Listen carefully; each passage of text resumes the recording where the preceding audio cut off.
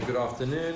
Be'ezrat Hashem, we are continuing with the halachot of Brit Milah, and this week we'll also deal with Mitzvat Pidyon HaBen. We didn't completely finish the first year, so we're going to pick up on page 266. What happens if a baby is born and is not well? He's got jaundice or other sicknesses. What would we do in such a case? So obviously, sakanat nefashot, we do not, even though the Torah says bayom hashmini, if there is a life-threatening situation or even a safek regarding that, we delay the Brit. But there is an interesting halakha that not many people know, and that is the Gemara in Shabbat Kuf Lamed Zayin. Says the Mishnah, Katan HaCholeh, I'm on page 267. The Mishnah in Shabbat Kuf Lamed Zayin tells us, Katan HaCholeh, if the baby is sick, we cannot circumcise him until he becomes healthy. What does it mean until he becomes healthy? Amar Shmuel, says the Gemara, if he had a fever, i.e. his entire body was sick, notnin lo kol shiv'a lahavroto. We need an entire 7 days after he's fully recovered before we can do the Brit Milah. That basically means that you don't say, baby, now he's better. You know, the doctor checked him, he's okay. Now we can go to the Brit Milah. The doctor checked him, he's okay. Now we count the full 7 days, and then we only do the Brit Milah. That seems to be the pshat of the Shulchan Aruch as well. Choleh ein malinoto ad sheyavri. We do not circumcise a baby until he gets healthy. Mantinin lo ma'at shenitrapeh michilyo shiv'at yamim me'et la'et. It has to be 7 complete 24-hour sessions. Va'az malinoto. However, explains the Shulchan Aruch b'meh dvarim amurim. When do we say that we have to wait an additional 7 days? Shechalatzatu chama, right? That he had like a fever. V'chayotzei bo, or anything like that, shehu choli shebechol haguf, that it is a sickness of the entire body. Aval im chala be'echad me'ivarav, but if it was just one limb that wasn't looking so healthy or whatever it is, kagon shekavu lo einav ka'ev ma'at v'chayotzei, a baby had sore eyes or something like that, mamitinin lo ad sheyavri, we wait until he gets better. As soon as the doctor says you're good to go, then you can do the Brit Milah immediately. And as we saw in last week's shir, one should not delay. If the doctor says that you can do a Brit Milah on a Tuesday, and it's now Tuesday at 3 o'clock in the afternoon, and you don't have time to organize a whole party and the caterer, you should rather do it before Shkia than wait another day. That is the correct thing.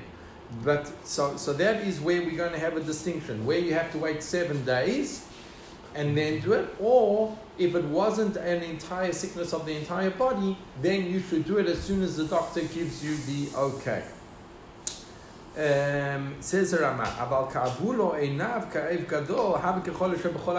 the Rama just tells us that sore eyes, especially if it's quite serious, is considered a sickness of the entire body.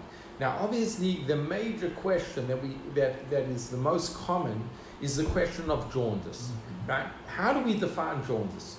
Do we define jaundice as a choli shebechol haguf, it's a sickness of the entire body, or do we say not? Definitely not one ivar. Well, one could argue it's definitely not one ivar, which seems to imply it's a choli shebechol haguf, and therefore we should wait 7 days. Right? You could say what's the cause of the jaundice? It's the liver. So it is one. Right. So here, it's apparently there are 2 types of jaundices.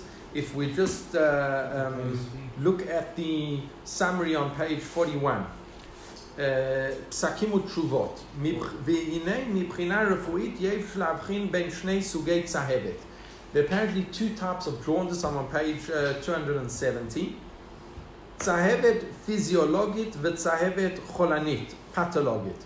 Okay, there's a physiological jaundice and a pathological jaundice. I'm not a doctor, I don't really understand the distinctions between these, but שבדרך כלל מעידה על זיהום בגוף או בכבד או בעיה רפואית אחרת. Now, regarding the waiting ולעניין המתנת 7 ימים לאחר ששרה הצהבת ממנו, דעת רוב הפוסקים according to the majority of poskim, shemar'eh tzahov garua yoter miyarok, a color of yellow is worse than a greenish color. V'dino kecholi kol haguf, in which case you're going to have to, it's considered a fever of the entire body, and you would have to wait 7 whole days. If it's pathological, you definitely need 7 full days. But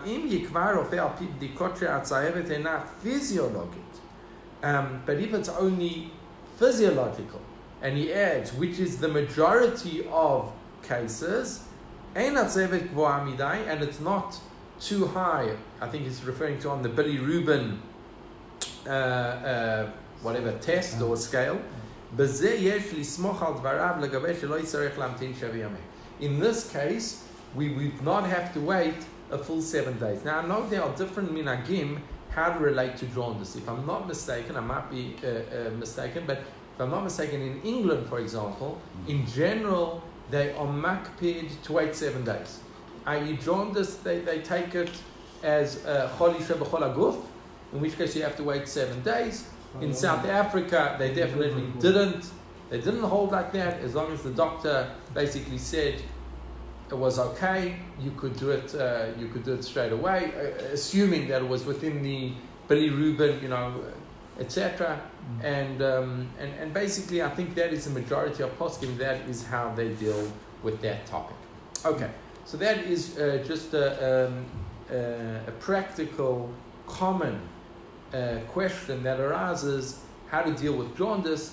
Do we have to wait until a full 7 days, or can we do it straight away? And we saw it's actually a machloket poskim. There might be 2 different types of jaundice. Now I want to come to 2 minagim, minag Ashkenaz and minag Sfarad, of what we do before the Brit Milah. The Rama brings down od nagu lasot suda mishteh belel Shabbat. There's a minag to have a some type of meal on Friday night. Lachar shenolad zachar nichnasim etzel hatinok litom sham. We go. It sounds like, according to the Rama, we go where the tinok is, and we eat some things. V'hu gam ken sudat mitzvah, and this is also considered a sudat mitzvah. Why do we have such a minhag? What is the basis for such a minhag? The Trumat Hadeshen says as follows. He quotes in the name of Rabbeinu Hananel, the Mefarsh Einu b'shem Rabbeinu Hananel, that ayu regilin lasot suda kshenolad zachar al shenoshav nimlat mimeimo. It sounds like a sudat hodaya, that the kid came out alive. That basically, it why could don't be. we do it for a girl? That's a good question. According to this, if it's only sudat hodaya in terms of that din, so b'simcha. So if that's the case, so why is it that a shalom zachar is only for a boy and not a baby girl? That I don't have an answer. I don't have a great answer for it. But that is assuming that we have the reason of the Trumat Hadeshen. The Taz brings a different reason, right? The Taz says, why is it that we have a problem of, why do we have this minhag of Shalom Zachar? He brings Shu Evel al Torato Sheshachach. It's a din in Nichum Avelim, that basically the child had been learning in his womb based on the Gemara in Nida, right? The famous Gemara in Nida, I think it's Daf Lamed there, which basically says the child learns Torah all 9 months in the womb, and now he comes out and he needs Nichum Avelim. And based on that, there's also a minhag that we have certain foods that are typical of the minhag Avelis, round things, hummus, etc. Can I be Menachem over when the other is not there? Oh, so here comes the question. According to the second reason and the first reason, what is the status of? We have 2 shilas. Number 1, why only for a boy and not a girl, right? One is we have a shalom nekeva, and the girls learn in the womb as well. We have to work out. Number two is it a critical din that the baby is there, right? So let's see. Based on the din of a sudat hodaya, right? So is it critical that the baby is there or not? No. Lichora, maybe not. If it's a din in nichum avelim, difficult to be menachem the avel if the avel's not around. Even if he's around, he's not aware. But Neshama's around. But obviously, you can say his neshama's around, right? Or some type of, you have to say it's some type of connection, right? But if he's not there, it's difficult to say that. So according to the din of nichum avelim, it sounds like the child has to be there. And we'll see that is a shita of Rav Kanievsky. According to Sudat Hodaya, maybe not. Maybe one can do a Sudat Hodaya whether the child is there or not. Why does it only apply to a Zachar and not an Nekeva? Why did the Minhag not come? According to the Svara of the Trumat Adeshin, that it was some type of Sudat Hodaya, that the child came out alive, Lichora, it should be both for a boy and for a girl. If we say it's a din in Nichum Avelim, so here maybe there's more room to distinguish. Why?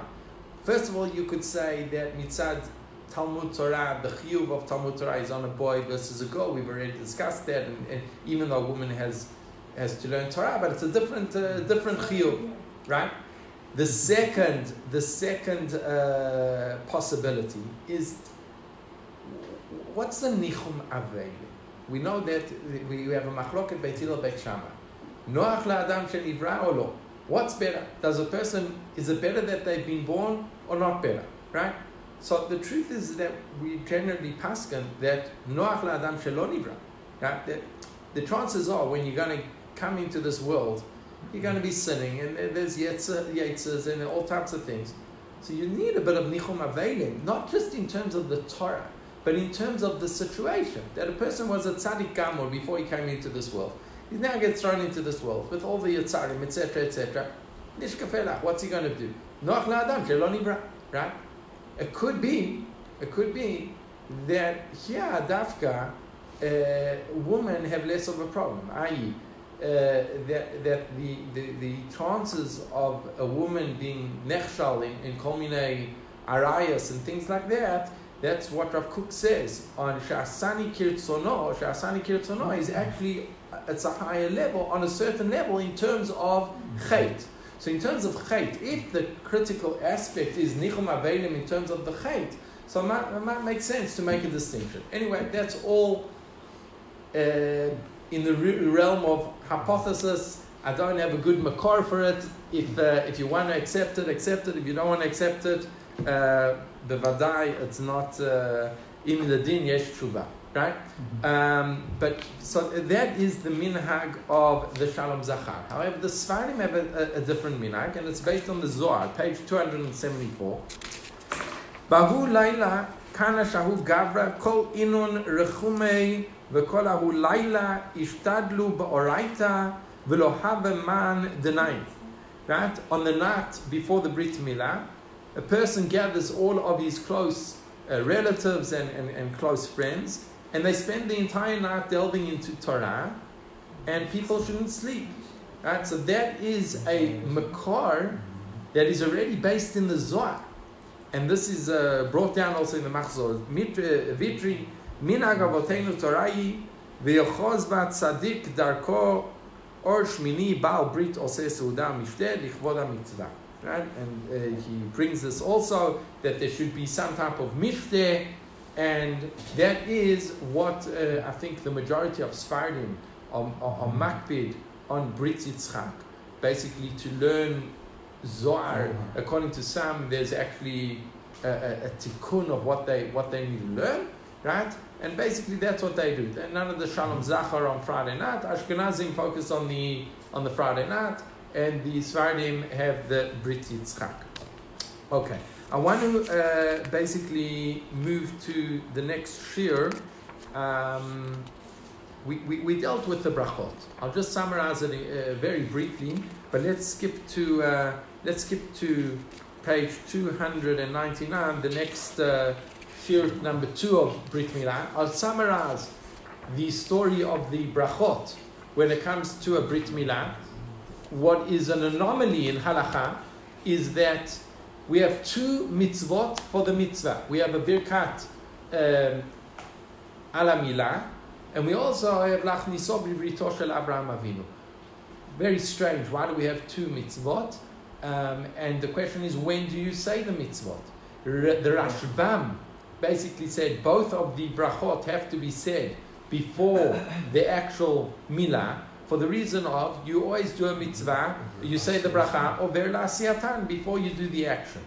Rabbeinu Tam understood that one shouldn't say Lachniso Shel Brito Shel Avraham Avinu before the Brit Milah, and he actually held that it was a bracha birkat shebach and not a birkat mitzvah, which would make a lot of sense because then we never usually find two brachot birkat mitzvah on one ma'aseh. So that would make a lot of sense. It would also tell us that we don't have to say the bracha before, we can say it after, just like any birkat shebach.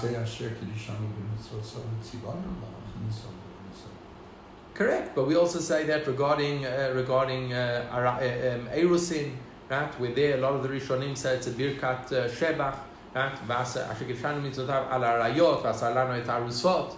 And there the Rishonim say it's machloket, but there some of the Rishonim, the Rosh over there says it's a birkat shebach, and we still have the language of Asher Kedishanu. So the Rabbeinu Tam explains what's Asher Kedishanu. Asher Kedishanu in principle that there's a mitzvah of Brit Milah, right? That's what we are meshabech that HaKadosh Baruch Hu gave us such a mitzvah. That's the bracha. Lemaiseh, the Rosh, and this is how the Shulchan Aruch paskened, that there are two parts to the Brit Milah. The one is the actual removal of the foreskin, and the other is the priya. It is the membrane, the inner membrane that we also remove.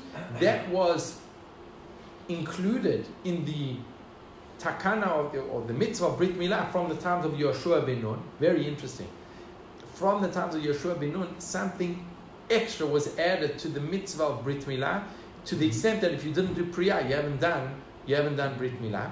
And the Rosh, and in his wake, the Shulchan Aruch paskins, the Moel says ala milah before cutting of the foreskin of the orla, and the father says Lachniso B'Brito Shel Avraham Avinu before the priya. So it's still over la'asiyatan, and that way we make shalom and we biyotze the majority of the shitot. Lemaiseh, today most of the Moalim do the orla and the priya simultaneously, right? So therefore it's not so shayach the schiluk. There's a machloket between Shulchan Aruch and Ramah whether one should say Shechiyanu at a Brit Milah. Ramah says no. There's a few reasons given. One is the tsar of the Yanuka, the pain of the baby, so we don't want to say Shechiyanu. One thing that is, it's not a machloket between Chutz La'aretz and Eretz Yisrael. It's a machloket Shulchan Aruch and Ramah. However, most of the Ashkenazim that live in Eretz Yisrael have adopted the shita of the Shulchan Aruch regarding this halacha. It's not necessarily a machloket Chutz La'aretz Eretz Yisrael. It's a machloket Shulchan Aruch Ramah, which for many things, such as also tefillin, etc., it's not a din in Eretz Yisrael that you don't put on tefillin in Chol HaMoed. It's a din in the Ashkenazim in Eretz Yisrael accepted the opinion not to put on tefillin on Chol HaMoed based on the Gra and other shitot, etc. Okay, let's. The Sephardim also menhod that Lachniso B'Brito Shel Avraham Avinu. They say before the correct. Before the Mohel does the Milah. Correct, because basically what we have today is we don't have the psak of the Shulchan Aruch. The Shulchan Aruch divided it, but if you don't divide it, then you have to choose either before or after. Right? But I did hear many years ago from the late Rabbi Leo Young, right, the bracha, that the Mohel makes the bracha ala Milah, that's right, on physical Brit Milah. Right. The father makes the bracha Lachniso B'Brito Shel Avraham Avinu for the obligation that's going to be on the parent from that point on for right. the rest of his life. Mentioned that could be an understanding based on the was it the Machzor Vitri or who did I say it in the name of? It was either the Machzor Vitri or the Bala Itur. I can't remember one of the other minagim, Sefer Minagim. Sorry, not the Machzor Vitri. He wrote a perush on the Siddur. Abu Draham. Yeah, the Abu Draham. Sorry, was the Abu Draham says that idea. At least that's how you could understand the Abu Draham. Okay, let's move on to the today's shir, which is part 2 of Brit Milah and Pidyon Haben. So I want to focus on a few major topics. Let's skip to a Brit Milah that takes place on Shabbat, because that is a very practical and common case that takes place. Now, we know that Brit Milah is one of the few mitzvot that override Hilchot Shabbat, right?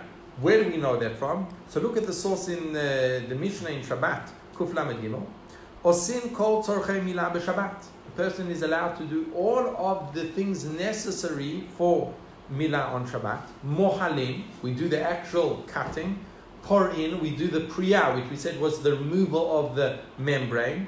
Motzatzin, we do metzitza. We didn't discuss metzitza, so metzitza, the Gemara says basically the mohel would suck away the blood from where the cut was made. The Gemara understands that it was done for refuah purposes. That it was, if you didn't do it, the Gemara actually says that a mohel is not prepared to do metzitza, literally suck away the blood from the place of where the orla was removed, should be removed from his position, because he's putting the child in danger. So says the Mishnah, you can do metzitza, because one could say, what's the problem of metzitza on Shabbat? It could be an Isra of Chabala, right? That you are really drawing blood. Drawing blood could be an Isra d'oraita. Right, so because of that, we say it's so the Mishnah tells us, don't worry about it, do metzitza, v'notnin alea isplanit v'kamun, and we banded it up and put all the salves and the different creams that need to be done for the child. So the Mishnah says that. So says the Gemara, Ad kan lo pligi rabbanan aled Rabbi Eliezer ele b'machshirei milah. Now we have found the machloket Tanaim regarding what are you allowed to do to prepare for what melachot are permitted. Says the Gemara, the machloket is only regarding machshirei milah. What is machshirei milah? Let's say a moel doesn't have a knife, right? Can he now sharpen a knife or make a knife in order to do the Brit Milah? According to Rabbi Eliezer, he can. As opposed to Chachamim, they say if it's not a direct action needed for the Milah, you should have done it Erev Shabbos. Aval Milah Gufa Dibra Akol Doche Shabbat. But when it comes to the Brit Milah itself, according to everyone, override Shabbat, Minalan, Amar Ula Halacha. According to Ula, it's Halacha Moshe Misina. V'chein Amar Rav Yitzchak Halacha, v'Rav Yochanan Amar, Rav Yochanan learns it out from the pasuk Bayom. Bayom, you have to do it on the 8th day, afilu b'Shabbat. Right, even on Shabbat. What do we paskin?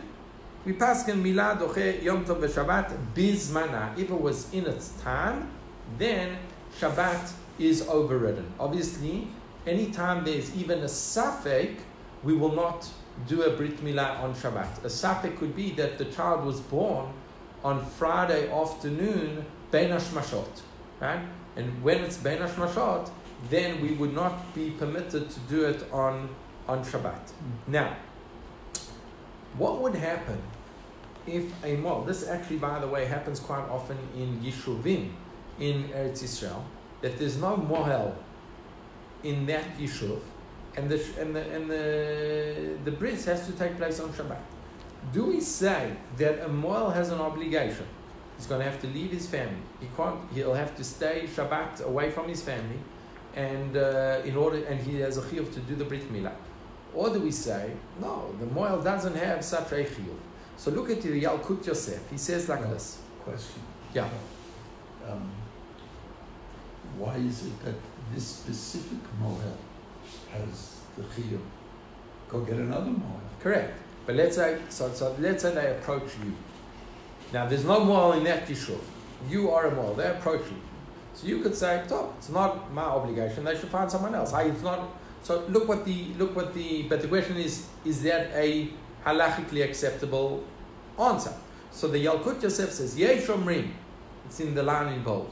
שעל המועל לעזוב את משפחתו מערב שבת או מערב יום טוב, להגיע מבעוד יום למקום המיועד, אף שיצטרך להיות מחוץ לביתו או משפחתו ביום שבת ויום טוב, שגדולה מצוות מילה שדוחה מצוות עונג שבת ושמחת יום טוב.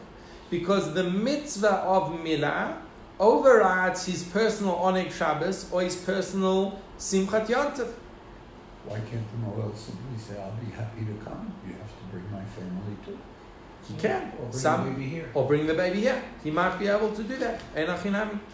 ויש שמחלקים בין שמחת יום טוב שהיא מן התורה לעונג שבת שהיא מדרבנן. Some distinguish between Shabbat and Yom Tov.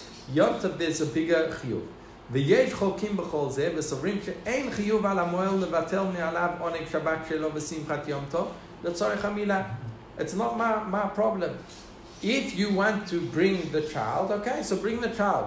The child can't come, it's a refuah thing. Not my problem. So that is the machloket between the two. Now, so what's the bottom line? The bottom line is that there's different mo'alim have different. I know there was a mo'al that unfortunately he was killed in a pigua, and they said that he was very makpid.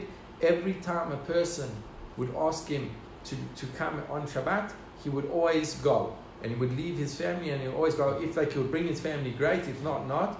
And literally 30, 40 Shabbos a year he wasn't with his family because of this. So he had Mesirat Nefesh. I don't think the majority of Mu'alim have that minag, but Vadai there is. Well, it'd be an interesting one also if there was a local mile, but for whatever reason they didn't want that local mile, or there was one which they heard was better elsewhere. Right. And then you have a question: what do you do? Right. Shabbat. Right. Now here comes an interesting din, right? The Tashbetz, source number 12. The Tashbetz says as follows. Skip the Gemara in Shabbos. Kuf Lamed Bet, source number 11. Tavan Rabbanan. Milah doche et hatzarat ben bizmana ben shelo bizmana. Now let's say the child has tzarat on the foreskin. Now the Torah prohibits a person from cutting away tzarat. You're not allowed to get rid of leprosy by just removing it, going to the dermatologist and him burning it off. Right? You have to do tshuva, etc. However, what happens over here, where now the tzarat is on the foreskin? So what do? Here the Gemara says, "Milah dochet hatzarat." Are you allowed to cut away the leprosy? Ben bizmana ben shelo bizmana. However, when it comes to Yom Tov, or for that matter Shabbos, eina doche ela bizmana bilvad. Only during that time is it obligated, does it doche Shabbat, but if it's not during its time, then obviously you cannot. Now, here comes a huge chidush of the Tashbetz. The Tashbetz comes along and says that, let's say the child, it's not bizmano, right? We had to wait a week, he had jaundice, we had to wait a few days, or 7 days, or whatever it is. It's now Thursday, and now we can do the Brit Milah. We've waited all the time, and we can do the Brit Milah. Comes along the Tashbetz and says, "Mikan ani oser lamul et hager b'chamishi b'Shabbat, kedei shelo yavo yom gimel lemilah b'Shabbat v'yitztarchu lechalel alav Shabbat, kedei ita b'Masechet Shabbos b'Perek Rabbi Akiva, v'hu adin letinok shechala v'nitrapeh b'chamishi b'Shabbat." Says the Tashbetz, and let me give a quick introduction. We know that the Gemara says that a person is not allowed to get on a boat 3 days before Shabbat. Why not? There are, I think if I remember correctly, 6 or 7 different explanations of the Rishonim. One of the accepted explanations is because we assume that on Shabbat you will have to break Shabbos, and a person cannot put himself into a situation knowing that he will have to break Shabbos. However, that prohibition of putting yourself in a situation where you will have to break Shabbos is limited to 3 days before Shabbat. Right? Before that, according to one opinion, you don't have to worry about it. According to the other opinion, if I remember, it's Machloket, the Baal HaMaor and the Ramban. The Ramban says if you know that it's a Vadai, you're going to be Machal Shabbos, and it doesn't make a difference. Even on Sunday would be a problem to get on the boat. But over here we're talking about a Safek, okay? So based on that, we see a principle that a person is not allowed to put himself in a situation where he will have to be Machal Shabbos, And because of that, says the Tashbetz, we know that a Brit Milah for the first 3 days, one has to be Mechalel Shabbos, one has to change the bandages, etc., etc. So therefore, if it was Bismano, so Vadai you can do it. And you can do it even on Shabbat. So Vadai you can do it on Erev Shabbat. But if it's not Bismano, says the Tashbetz, you cannot do a Brit Milah from Thursday. By the way, wait till Sunday. have to wait till Sunday. By the way, it's not just a Brit Milah. Accordingly, one shouldn't do any operation 3 days before Shabbat. Now, this was a question asked to the poskim. Now, if you're living in LA or Johannesburg, you as a Frum Jew could opt to have the operation on a Monday or on a Tuesday. Fine. Imagine in Medinat Israel, if we were to say, Tov, everyone says I don't want to have an operation on Thursday or Friday, right? Yeah, I mean, what would it do to the whole hospital? The whole hospital system would collapse. So the poskim deal with this. That basically they say that some poskim say if you can, try not to have it on Thursday or Friday. Others say that Vadai in a situation with Medinat Yisrael, Medinat Shel Yehudim, you can't really choose. Then it's not a problem for one of the reasons brought down, as we'll see now in the Shach. Yeah. Good question. In modern times, do we hold the same that the third day after the operation could be Sakanas Nefesh? Hasn't that changed? I don't know. Because we see that 3 days after Brit Milah, a lot of babies get in medical trouble. I'm not sure. Development. I don't know. Good try. I don't know. I haven't found people that have brought that up, that the Hishtanu Atfaim regarding this case. Yeah. But the Yalkut Yosef actually paskins like the Tashbetz. V'chein ein lamul milah shelo bizmana b'mechir chamishi v'shishi. So for Svardim, this is really a very important psak of the Tashbetz, which was adopted by Rav Ovadia Yosef. However, the Shach says v'ein v'rav nirin. He's referring to the Tashbetz, right? How could he say such a thing? The Amrinan b'shas perikam the Shabbos. That which we said that you cannot get on a ship 3 days before. That's when you want to go on your cruise liner, right? For your whatever. However, the Hainu Davka Ledvar Arashut, Aval Ledvar Mitzvah. A guy is going to do a Dvar Mitzvah. And there's a discussion. What's considered Dvar Mitzvah? Is Parnosa Dvar Mitzvah. But Vadai, Mila, there's no discussion that that's a mitzvah. Ledvar mitzvah shapir dami, v'muskami kol haposkim. If a person was getting on a ship to go be poide shvuyim, vadai, no one would say, don't get on a ship 3 days before Shabbos. So kal v'chomer over here, well, not a kal v'chomer, but vadai also over here. What's the problem, says the Shach? This is a Dvar Mitzvah, and therefore there shouldn't be a problem. That is how most of the Ashkenazi poskim paskin, no such thing as delaying a Brit Milah just because it's on a Thursday or a Friday. Now, we said that if it's a Bismana Vadai, you have to break Shabbos. Now, there's one thing that we didn't discuss. What are you allowed to do when you break Shabbos? It's not over here, but it's an important discussion, so I'll just say it outside. There are certain parts of the orla that have to be removed, what we'll call tzitzin ma'akvin. Right? There's certain part of the foreskin and the priya that have to be removed. If you didn't do it, you didn't do anything. Right? And there's certain parts that basically you did a good job. Okay, now you just got to clean it up that it looks normal. Right? That's called tzitzin shenan ma'akvin. These are parts of the flesh. They're not ma'akev. You did a good job. He did the job. He's done a Brit Milah. The Gemara says like this: Tzitzin sheinan ma'akvin, right? So the Gemara says, if the mohel is still busy doing the cutting, he's still dealing with the milah, he can even remove tzitzin sheinan ma'akvin. However, if he's already finished the job, he's now dealing with the cameraman or whatever it is. Cameraman Shabbat. No. We're not necessarily talking about Shabbat. If he's moved away, he cannot come back and do it. Now, the pshat of that Gemara is we're talking about on Shabbat, right?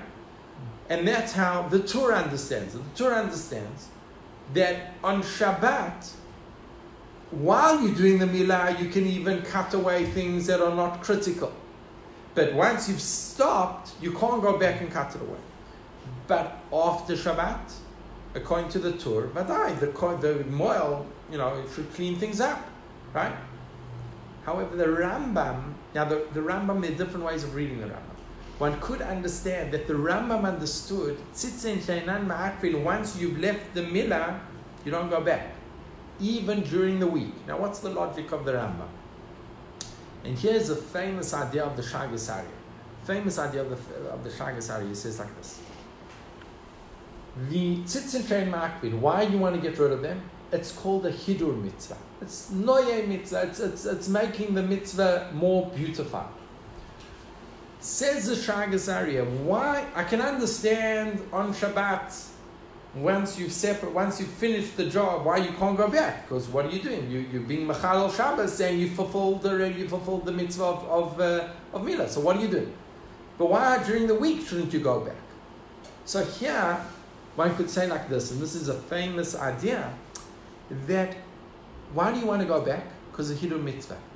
Hidur Mitzvah cannot be independent of the mitzvah itself. So if you haven't fulfilled the mitzvah yet, or you're still dealing with the mitzvah, then it's appropriate to talk about being mahader the mitzvah. But once you have fulfilled the mitzvah, how do you do Hidur Mitzvah once you fulfill the mitzvah? I'll give you an example. The case of an etrog, the famous shayla of an etrog that was asked to Rav Chaim of Brisk. There were two etrogim in front of Rav Chaim of Brisk. One etrog was ma'od mahudar, they had all the hidurim, but it was a safek whether you could be yotze with it, right? Okay. I can't remember what it was. Maybe it was murkav. Maybe it was murkav, right? So it had all the hidurim, but maybe it wasn't an etrog, right? So you can't be yotze with it. On the other hand, you had another etrog, not so mahudar, vadai, you could be yotze with it. So Rav Chaim was asked, well, which one should I do first? So he took the mahudar one, that might not have been an etrog, and he did the mitzvah with that one first. Why? Because if he had done it with the second etrog, which there was no safek that you would be yotze, this wasn't mahudar, you cannot then take the first etrog to be yotze the hidur, because you've already fulfilled the mitzvah, right? So you take the etrog that you might be able to do the hidur mitzvah with the actual mitzvah, right? And then you take the second etrog. If I didn't fulfill the mitzvah over there, then I take the second etrog. You say the bracha on the first? I can't remember where he said the bracha. That's a good shayla. But in terms of the principle, you understand what he's saying. He's saying that hidur mitzvah can only be attached to the mitzvah. It's not independent. And because of that, maybe that's why the Rambam says, what are you going back for? Even on a Tuesday, what are you going back for? Right? Because there's no such thing as hidur mitzvah independent of the actual mitzvah. Noel isn't doing it because of hidur mitzvah. He's doing it because he doesn't want the parents to say, what are you doing? Okay, that's more for that's correct, maybe today. But on a halachic standpoint, that's not why the poskim were dealing with going back. They were dealing back because of hidur mitzvah, right? That was the discussion. And according to the Rambam, what are you doing? There's no hidur mitzvah, there's chabala. You're hurting the kid for no reason. For no reason. So the Noel can never go back. According to the Rambam, yeah, the Rambam, there's a machloket achronim how to understand the Rambam. I'm explaining the Rambam according to the Shita that you can never go back. Why? Because it's, by the way, it gives an input into what the nature of hidur mitzvah is. Shagas Aryeh has a very nice tshuva on that where he goes through the whole sugya. Okay, we diverged a bit.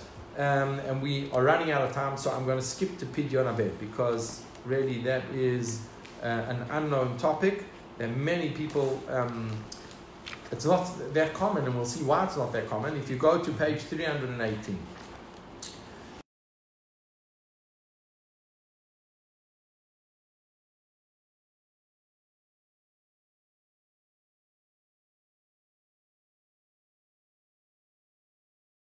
Lihu. So we see that there's an obligation of sanctifying the firstborn. And then what do you do with that sanctification? I think it was Parshat Korach that we read, Uftuyav mi ben chodesh tifteh be'erkecha kesef chameshet shkalim b'shekel hakodesh yisrim geral. So here in Parshat Korach, here the Torah actually tells us, how do you redeem the firstborn? You have to redeem him with 5 silver coins, and that is the obligation on the father to redeem.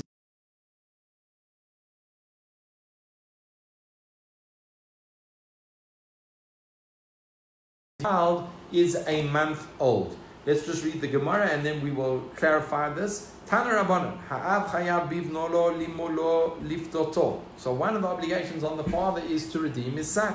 Minalan, where do I know this? Dichtiv kol b'chor banecha tifteh.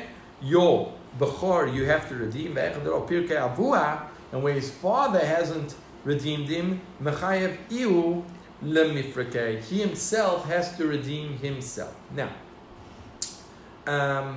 let's just stop there for a moment. When does the redemption have to take place? After a month. What is the definition of a month? So here we have 3 basic shitot in the Shulchan Aruch. Not in the Shulchan Aruch, in the Poskim. Opinion number 1 is probably Chodesh is connected to the lunar calendar. Right? The cycle of the month is actually 29 and a half days plus a few halakim. Right? 29 and a half days. Now in order for our calendar to make sense, we can't do 29 and a half days. So what do? Some months we do 29 days, some months we do 30 days. Okay. But the actual month, if you want to go very technical, is actually 29 and a half days plus a few halakim.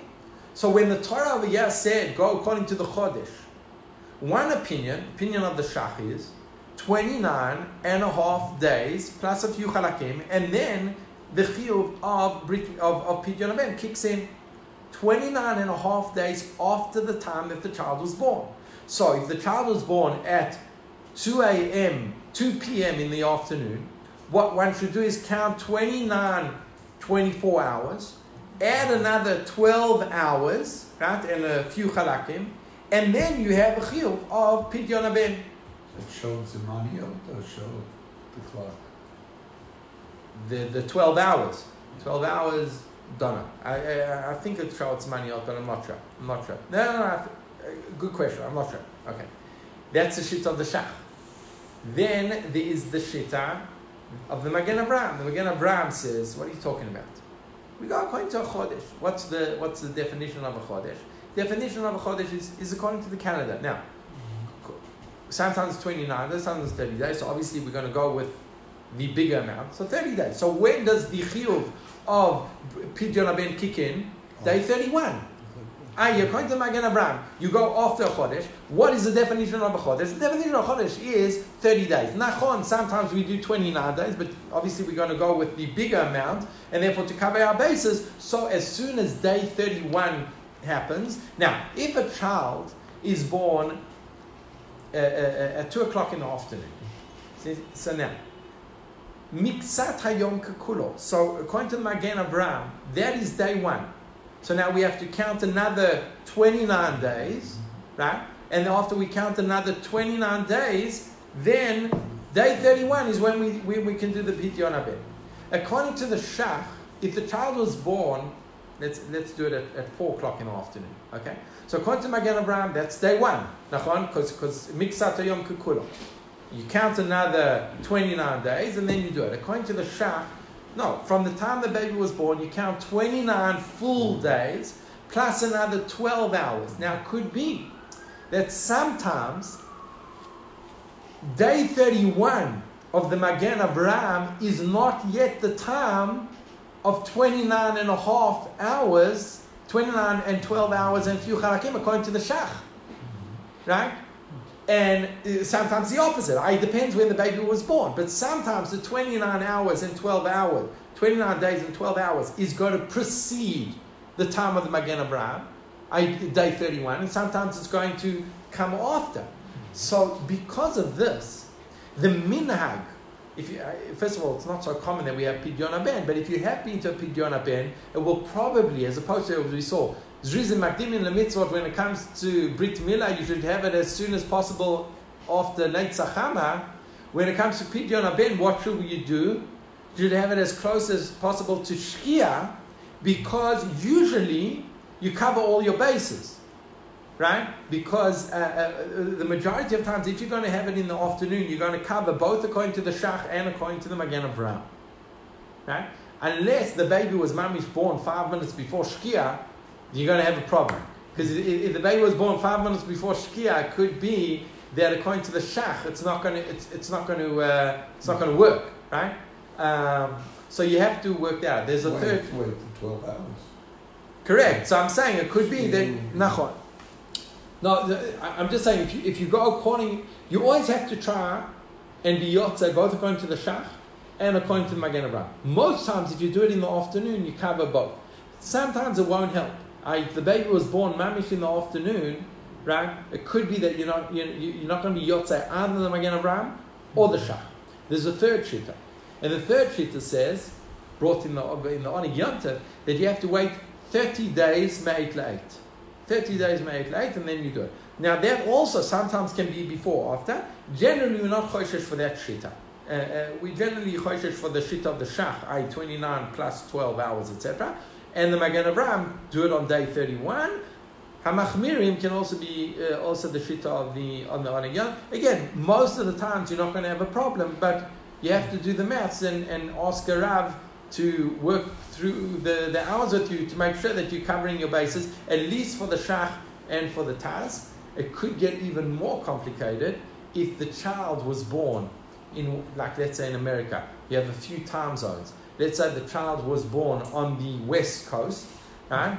Or on the East Coast. And now, for some reason, they're having the Pidyon HaBen a month later in LA. Right? So now you have it, how do you work out the time zone? Right? How does that delay work? So that's for the poskim to discuss. But it's a very important halacha. So just to clarify, that is where do we learn it from? Mi ben chodesh. It has to be a chodesh. We have at least 3 definitions of what chodesh means regarding a Pidyon HaBen. The next halacha brought in this Gemara is, it says the father is chayav to be podeh his son, and if the father didn't be podeh his son, he himself has to be podeh. If you remember from the shir in Brit Milah, there was a difference. If the father didn't do it, the Beit Din is obligated. If the Beit Din, for some reason, didn't do a Brit Milah when the child turns 13, now the obligation is on the child himself. When it comes to Pidyon HaBen, there's only the father. If the father's not around, the obligation is on the son. Here comes the question. The father is not around for a few reasons. Possibility number 1 is not Jewish.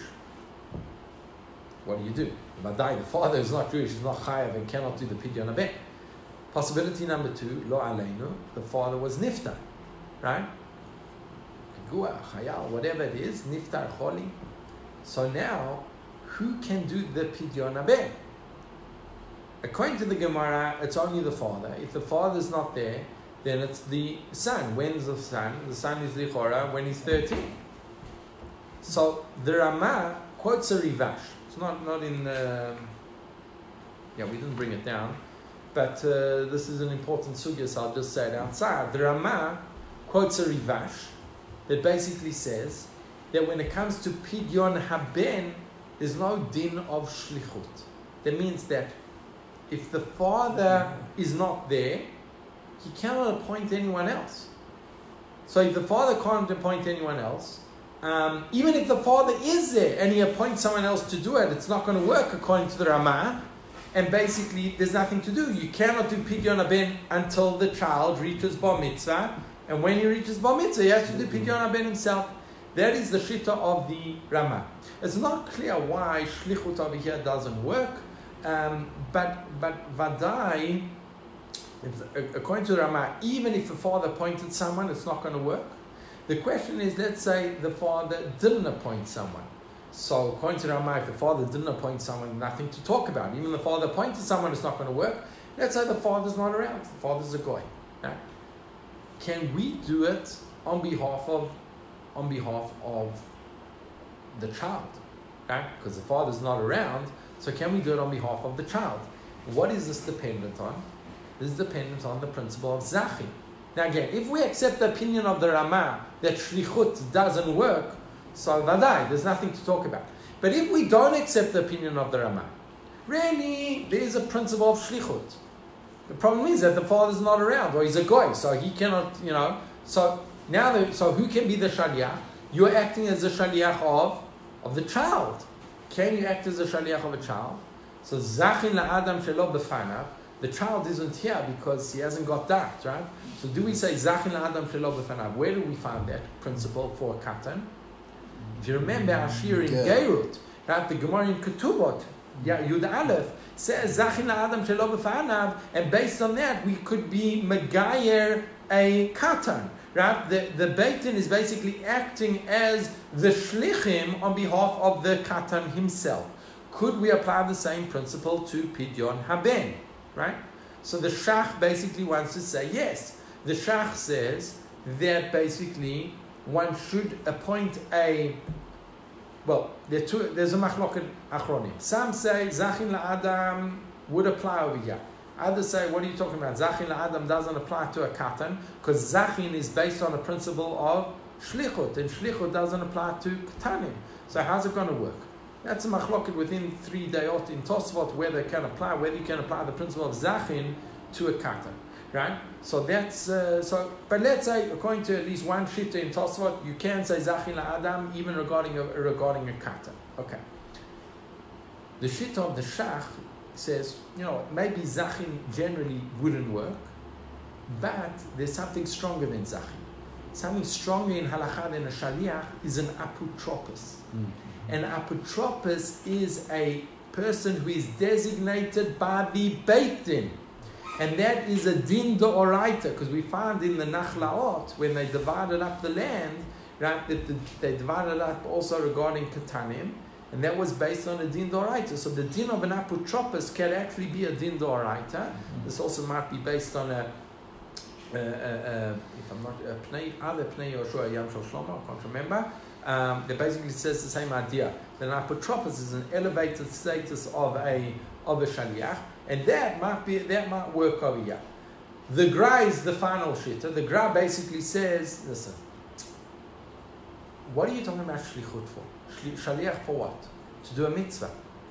Is that the nature of Pidyon Haben? The Gra has quite a novel understanding of Pidyon Haben.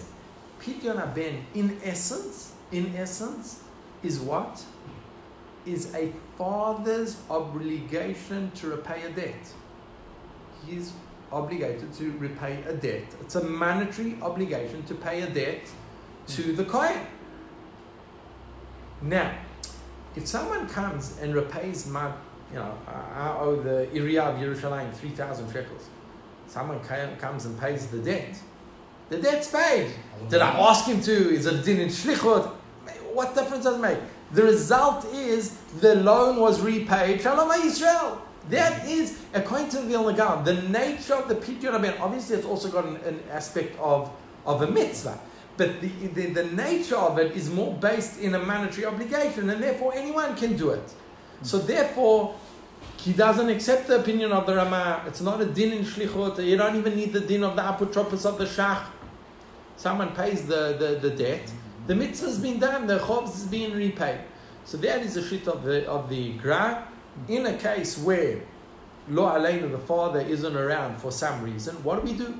Do we say we wait 13 years, like the opinion of the Ramah? Do we appoint a Beit Din like the Shach, or do we say anyone can do it like the Vilna Gaon? So Lamaise, most of the poskim basically say it's a sveika d'dina, and you should try to do both. What does it mean? You try to do both. You do it when the child is born. You do a Pidyon Haben, if possible, through a Beit Din, because then you also not only get the opinion of the Gra, you also get the opinion of the Shach. But when the child reaches 13, he should redo it. He should do his own Pidyon Haben again. again without brachot, etc. But because it's a safek who we follow over here, you should do it twice. That is definitely the problem of just waiting until 13 years is that who knows, maybe the child will not remember, who's going to remember, etc., etc., and therefore that is a big challenge and one should do it. So those are two dinim of Pidyon Haben.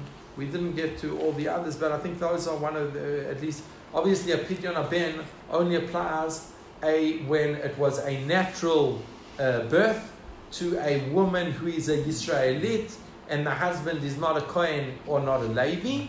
There's a famous tshuva here of Rav Ovadia Yosef regarding a woman who was not religious. She fell pregnant. She then had a miscarriage or an abortion or whatever it is, and then she became a Baalat Tshuva, and she married, and she's now pregnant, and she has her first child, and she never told her husband about her past. And the question was, now the husband thinks to do a Pidyon Haben, because obviously this is Peter Rechem, and the woman asked Rav Ovadia Yosef what to do, and he basically said they can do the Pidyon Haben even though it's going to be with Brachot Levatala. Even though it's going to be Brachot Levatala. Why? He basically is Shalom Bayit. We know that HaKadosh Baruch Hu was prepared to have his name erased for Shalom Bayit regarding the Sota. So too over here, he was prepared, he felt that if the woman felt that it would cause too much problems of Shalom Bayit if she would tell her husband, in that case, he said, do the Pidyon Haben with the brachot, etc. And I think a very novel approach of Rav Ovadia Yosef. But that was his psak. Okay. Yashar Koyach.